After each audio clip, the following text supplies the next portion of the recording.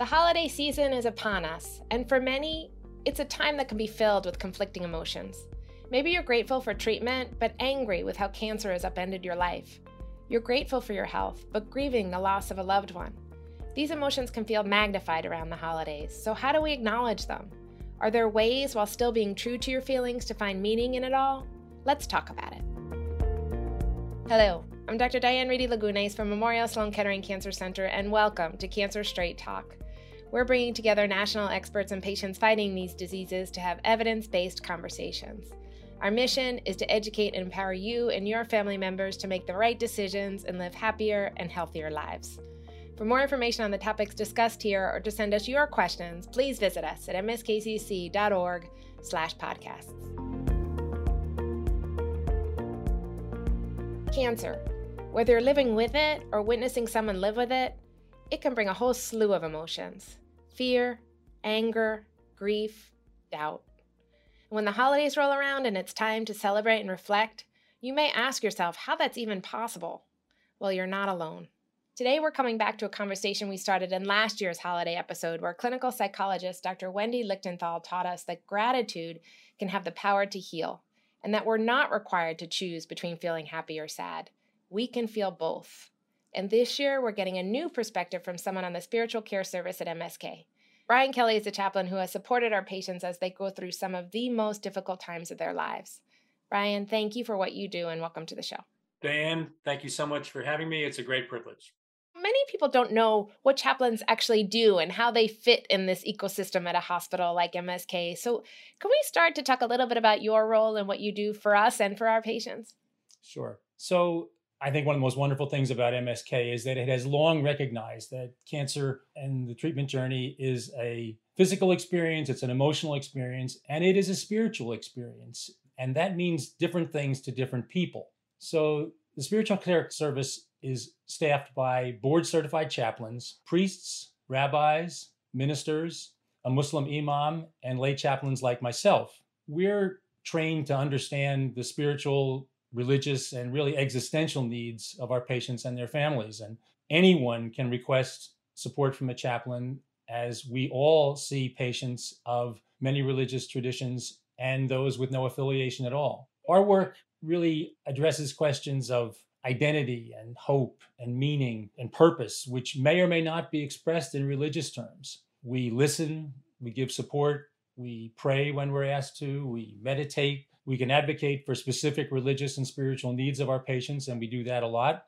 Or we can simply be a comforting companion and a spiritual presence. We call it a ministry of presence. And I learned a long time ago that I'm not able to fix things for my patients, but I can be present for them. And so in that respect, we share with all of our MSK colleagues the privilege of witness to our patients on their journey, and specifically on the spiritual part of their journey. It's beautiful. And is that what you mean by spirituality, meaning that presence and being in the now with patients? Or is there a specific definition when we talk about spirituality, particularly on the cancer journey? For me, what is spiritual to any individual is, at their core, what is it that provides meaning to them? What is it that provides purpose to them? And is there something that they see as transcendent, something greater than themselves? And for many people, that is a religious faith in one of many faith traditions. For many others, it can mean the people closest to them, or in some cases, caring for others beyond themselves. It can mean nature and the natural world. It can mean art. It can mean music. It can mean so many things. I know you've heard me repeat the words of my favorite French theologian, Pierre Teilhard de Chardin. I believe that we are not human beings having a spiritual experience. I believe we are spiritual beings having a human experience. Cancer is the ultimate in human experiences. It's one that takes our patients to extraordinarily challenging places where they experience the full range of human emotions. Well, Brian, if I could tell you, when you taught me that line, I bring that every day into most of the folds of my being. When I'm in clinic, you will hear me repeatedly share with my patients that this is all part of our human experience. Because when those moments are just so overbearing, I think having that perspective can be incredibly helpful for me as a clinician and for many of my patients. So I'm so grateful for you for teaching me that quote. You used the phrase human experience on one of the last few podcasts, and I was like, yeah. That's you. That's you in your teachings. Brian, the holidays can obviously be very tough on patients and families as they have this human experience. What kind of support can you provide to those who are navigating an illness during this time that's supposed to be precious, but can just bring up such a swarm of emotions? So, first of all, let's remember how stressful the holidays are for everybody. It's a hopeful yet an anxious time for everybody. We're all looking forward to so many things, and at the same time, we're stressed about doing them right. Now, to go through that stress with either the anxiety of treatment or the pain of the loss of someone makes it even that much more challenging, obviously. Our patients, even those in treatment, are feeling a sense of loss, what they felt was certain in their lives, and that's now been replaced by the uncertainty of a journey that is not a short one and is very nonlinear. And for the survivors of those who have died, it's just the ache of missing loved ones who are so important to the core of who they are. For each of these types of grief, if you will, there's no script, and there is no correct or right way to do that. And that's often something that's very hard for people to learn. It was hard for me to learn. 19 years ago, I was widowed quite suddenly before the holidays. My wife passed away at only the age of 47, and we had sons who were 10 and 12 at the time. And I was completely humbled by her loss and by the experience of grief and how little I understood it and really how powerless I was to control it. For me, some very wise and loving people taught me that the challenge is to try and to coexist and to adapt with these feelings of loss and of grief while trying to preserve the connection to, again, whether it's a lost loved one or to the identity of who you were before you came into treatment. It is hard work and it takes time. Your sadness can come in waves and in unexpected moments. The challenge is to give yourself permission to feel that hard stuff, to lean into it, and to recognize the need, as hard as it is, to surf those waves. There's no script. There's one message I try to give patients who are struggling with this on all levels. It's try to give yourself the same compassion that you're so good at showing others, and recognize that there are days when you may not be able to do what you once did or what others expect of you. And that's okay. 100%. Let's talk about gratitude. Because I've seen this among my own patients. We've heard physicians talk about this as well. The grace that patients exhibit during this time when they're facing cancer is really just completely unparalleled. And I'd like to share a soundbite by Dr. Mark Lewis, who was able to see this from both sides, both as a patient as well as an oncologist. And you may remember him from our September episode about hereditary cancers. Let's take a listen. Hi, this is Dr. Mark Lewis. I'm a medical oncologist practicing in Salt Lake City, Utah. In this holiday season, I am grateful for my patients. They come to me usually to receive chemotherapy. And not only that, but they do so with such a kind and gracious spirit. I'll give you an example. Last week, I was going in to see a patient. I knew I had some difficult results to share. And I started by saying, "Sir, I'm sorry I have to share this bad news with you." And he said, "Dr. Lewis, let me stop you right there. Whatever you're about to say, you are breaking the bad news. You did not make the bad news. So you don't have to be sorry. I'm never going to be angry at someone that's trying to help me." And I thought it was so incredibly selfless of him in that moment to try to alleviate my guilt. And then we could prepare together to move forward with a new treatment plan. And little things like that really make me realize that nothing is to be taken for granted. Brian, I know you felt this too. I certainly have had patients say similar things to me, and I can't get over that they're thinking about me during these incredibly challenging times. But what extraordinary grace and gratitude. Can you talk about your own experiences and things like that may have happened to you? I've come to realize that gratitude is one of the great secrets of our world, certainly at MSK. I see it every day and in so many unexpected moments, and it leaves me humbled. It's the thing that feeds me every day in my work, because in so many cases, I walk out of a room listening to a patient talking about what they're grateful for, and I say to myself, could I be that person? Could I say that? You may be surprised to know that there are experts in the field of gratitude, and one of them is a psychologist and professor out at UC Davis named Robert Emmons, and he has written extensively on this. And he says that gratitude requires us to believe that even in a broken world, there is good, and to recognize how much of that goodness comes from things outside of ourselves. And he also says that unlike other emotions, gratitude is a conscious effort. To be grateful, we really need to take the time to recognize that something has been done for us to our benefit. At the same time, our patients know well that navigating this treatment is deeply complicated and unique. They very much have these conflicting emotions like anxiety and gratitude. The thing about gratitude is, for many religions and many faith traditions, it's almost a spiritual discipline or a spiritual practice. And for many of our patients, it is exactly that. And I love seeing that. But I also love witnessing what I call the surprise gratitude, which is the patient who, sitting in a chemo chair for 4 hours, wants to tell me how grateful they are for that neighbor who did something maybe small, but something that was unexpected to them that has just lit them up. I see it springing just quite organically every day. It is truly the thing that I know feeds me and feeds so many of the staff that I get to work with. Me too. The small stuff that matters, right? Yeah. Yeah. There are some faith traditions at this time of year celebrating themes of finding light amongst darkness. For example, the Jewish Hanukkah, the Christian Advent. How might people use these stories and traditions to help them through their dark times? As a Christian, I'm more familiar with the Advent tradition, but my wife is Jewish, so I'm pretty okay on Hanukkah as well. These are very interesting periods of waiting. I love the traditions because at a time of the year when it's getting darker and colder, there's a sense of the darkness of winter closing in on us. It's a symbol of light and hope. And hope is such a powerful sustaining force for our patients and for us in this work. As we know, hope changes over the course of a patient's journey with us. That's right. It also just reminds us of our own traditions, right? And who we are and what we represent. Oh, yeah. I too was so blessed to be able to have a Jewish part of my family to celebrate the Hanukkah and a Christian part of my family to celebrate the Advent. And like you said, it's who I am. And it makes me so I can be a child in a second by just having those moments of traditions for which, defines who we are. I was raised in a big Irish Catholic family, and when I walk into a church and I smell incense, I am transported back to those days very, very quickly.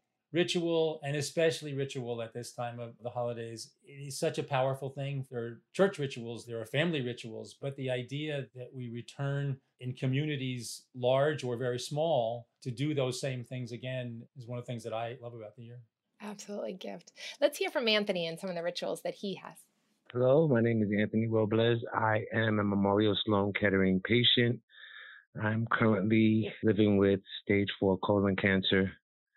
I want to share a moment in which I found joy most recently when I took the time to perpetuate a tradition of taking my daughter to see the Rockettes at Radio City Music Hall. When we get to the show, they dim the lights and they start preparing with the orchestra. And guess who comes out first to open the show? Santa Claus. My daughter turns to me and she says, "Dad, that is Santa Claus." And I said, "Oh my goodness, he might have just made a special appearance just for you." And I started to cry. And I started to cry because at that moment, I realized that I still have time to live vicariously with the innocence and the joy that the small things bring to children that we as adults take for granted. Whether you're sick or you're not sick, we can always be worse. Find your joy. Find your happiness. Don't waste time with woe is me. Time is our friend. Amen. Amen. It's absolutely beautiful, Anthony. I could listen to him over and over again. I love the fact that it was this tiny moment, this tiny exchange with his daughter was just so powerful for him and inspired him to give a message that all of us can absolutely live by. And Brian, I think as Anthony shared, he had stage 4 cancer, which is likely incurable. So Anthony's time is limited, and he is so blessed to have what he is experiencing in the moments. But, many of our patients understandably have such a fear about what's next and, quite frankly, about dying. So how do you advise patients that are during the holiday season in particular saying, this may be my last holiday and I want to live for the moment, but I can't because I have all these other emotions that are wrapped around me? For me, it's really something that patients have taught me, which is somehow try to transform the thought of how is it that I want to be dying, if you will, to how is it that I want to live? What is it that I want and can get from these moments, as precious as they are? And it's enormously challenging. I have lots of conversations with patients about what comes next. And for many, a very deep faith gives them a sense of peace. But for so many, it's a question of the fear of uncertainty. What patients have showed me is that they have an extraordinary capacity to find that hope in the people that love them, in the things that do give them the most meaning in their life. They lead me through it, to be honest. I wish I could tell you that I have some great wisdom to impart to them, but for most, it's a very, very sacred time. It's one that to be present in is an extraordinary privilege, and they teach me how to do it far more than I care for them. I wish I had a better answer for you. I think that answer is perfect. And I would actually agree 100%. My job is to be as transparent as I can when patients are towards the end of their journey, and from a medical perspective, explain where I think they are and what's going to happen next, and recommending best supportive care or hospice, which is always incredibly challenging. But what I always find so remarkable are the responses. And that's where I learned. The medical establishment didn't teach me what it's like to experience dying, because I'm always trying to defy that, right? My job is to cure them. And like you said, sometimes I feel helpless, but I'm always amazed how much I learn from the patient and their caregivers when we are all honest about where we are and what's going to happen next, up until including when they do pass. When you experience that with a patient, it's truly remarkable, to the point that I truly believe that, they do pass on to another side. But it really is, like you said, something that often the patients teach me. I don't teach them. Those are the moments that humble me and bring me back the next day. That's right. Brian, thank you so much for joining us today and for all you do. Happy holidays. Diane, happy holidays to you, and thank you so much again for the privilege of being with you. None of us know how much time we have, and I am so grateful to all of you listeners in our Cancer Straight Talk family and for sharing this time with me. I feel like I'm the luckiest person to do my small part to help you and your loved ones and to share this experience with all of you. I wish you a very happy and healthy holiday season. And I'll leave you with a little montage of what my fellow MSK colleagues and patients are grateful for this year.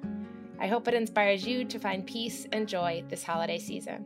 Allison Greenberg, patient extraordinaire, medical oncologist Andrea Sursic, radiation oncologist Fumiko Chino, and gynecologic surgeon Emelina Vique. Take it away. This is Allison Greenberg. I am grateful this holiday season for my health, God, my family and friends, and Daisy, my canine companion, with their support and laughter. It's important that not everything is always so serious. I'm grateful for the healthcare I receive from MSK, Dr. Seidman, Heidi, Rachel, and Benz, and so many others. I'm grateful for my family, my friends, and my colleagues. And I'm incredibly grateful for our patients who put their trust in us, and specifically patients who take a chance and enroll in clinical trials that really help us move science forward. This is Fumiko Chino from Memorial Sloan Kettering Cancer Center. I'm a radiation oncologist. This year, I am grateful that access, equity, and affordability has been a phenomenal priority of this institution and also within healthcare reform. I can't say it's been the easiest year, but my collaborators, my friends, and my patients at Memorial Sloan Kettering have really given me the vision and the drive to improve access and affordability for our patients. My name is Emelina Vique. This holiday season, I'm grateful to have an amazing job at a place, MSK, that's incredibly supportive, and to be able to have gotten to know so many wonderful patients over the course of the year. What got me through the year was the support of my family, who I am continuously grateful for, and who get me through every day, every week, every month. Thank you for listening to Cancer Straight Talk from Memorial Sloan Kettering Cancer Center. For more information or to send us any questions you may have, please visit us at mskcc.org/podcast. Help others find this helpful resource by rating and reviewing this podcast at Apple Podcasts or wherever you listen to your podcasts. Any products mentioned on this podcast are not official endorsements by Memorial Sloan Kettering Cancer Center. These episodes are for you, but are not intended to be a medical substitute. Please remember to consult your doctor with any questions you have regarding medical conditions. I'm Dr. Diane Rady Lagunes. Onward and upward.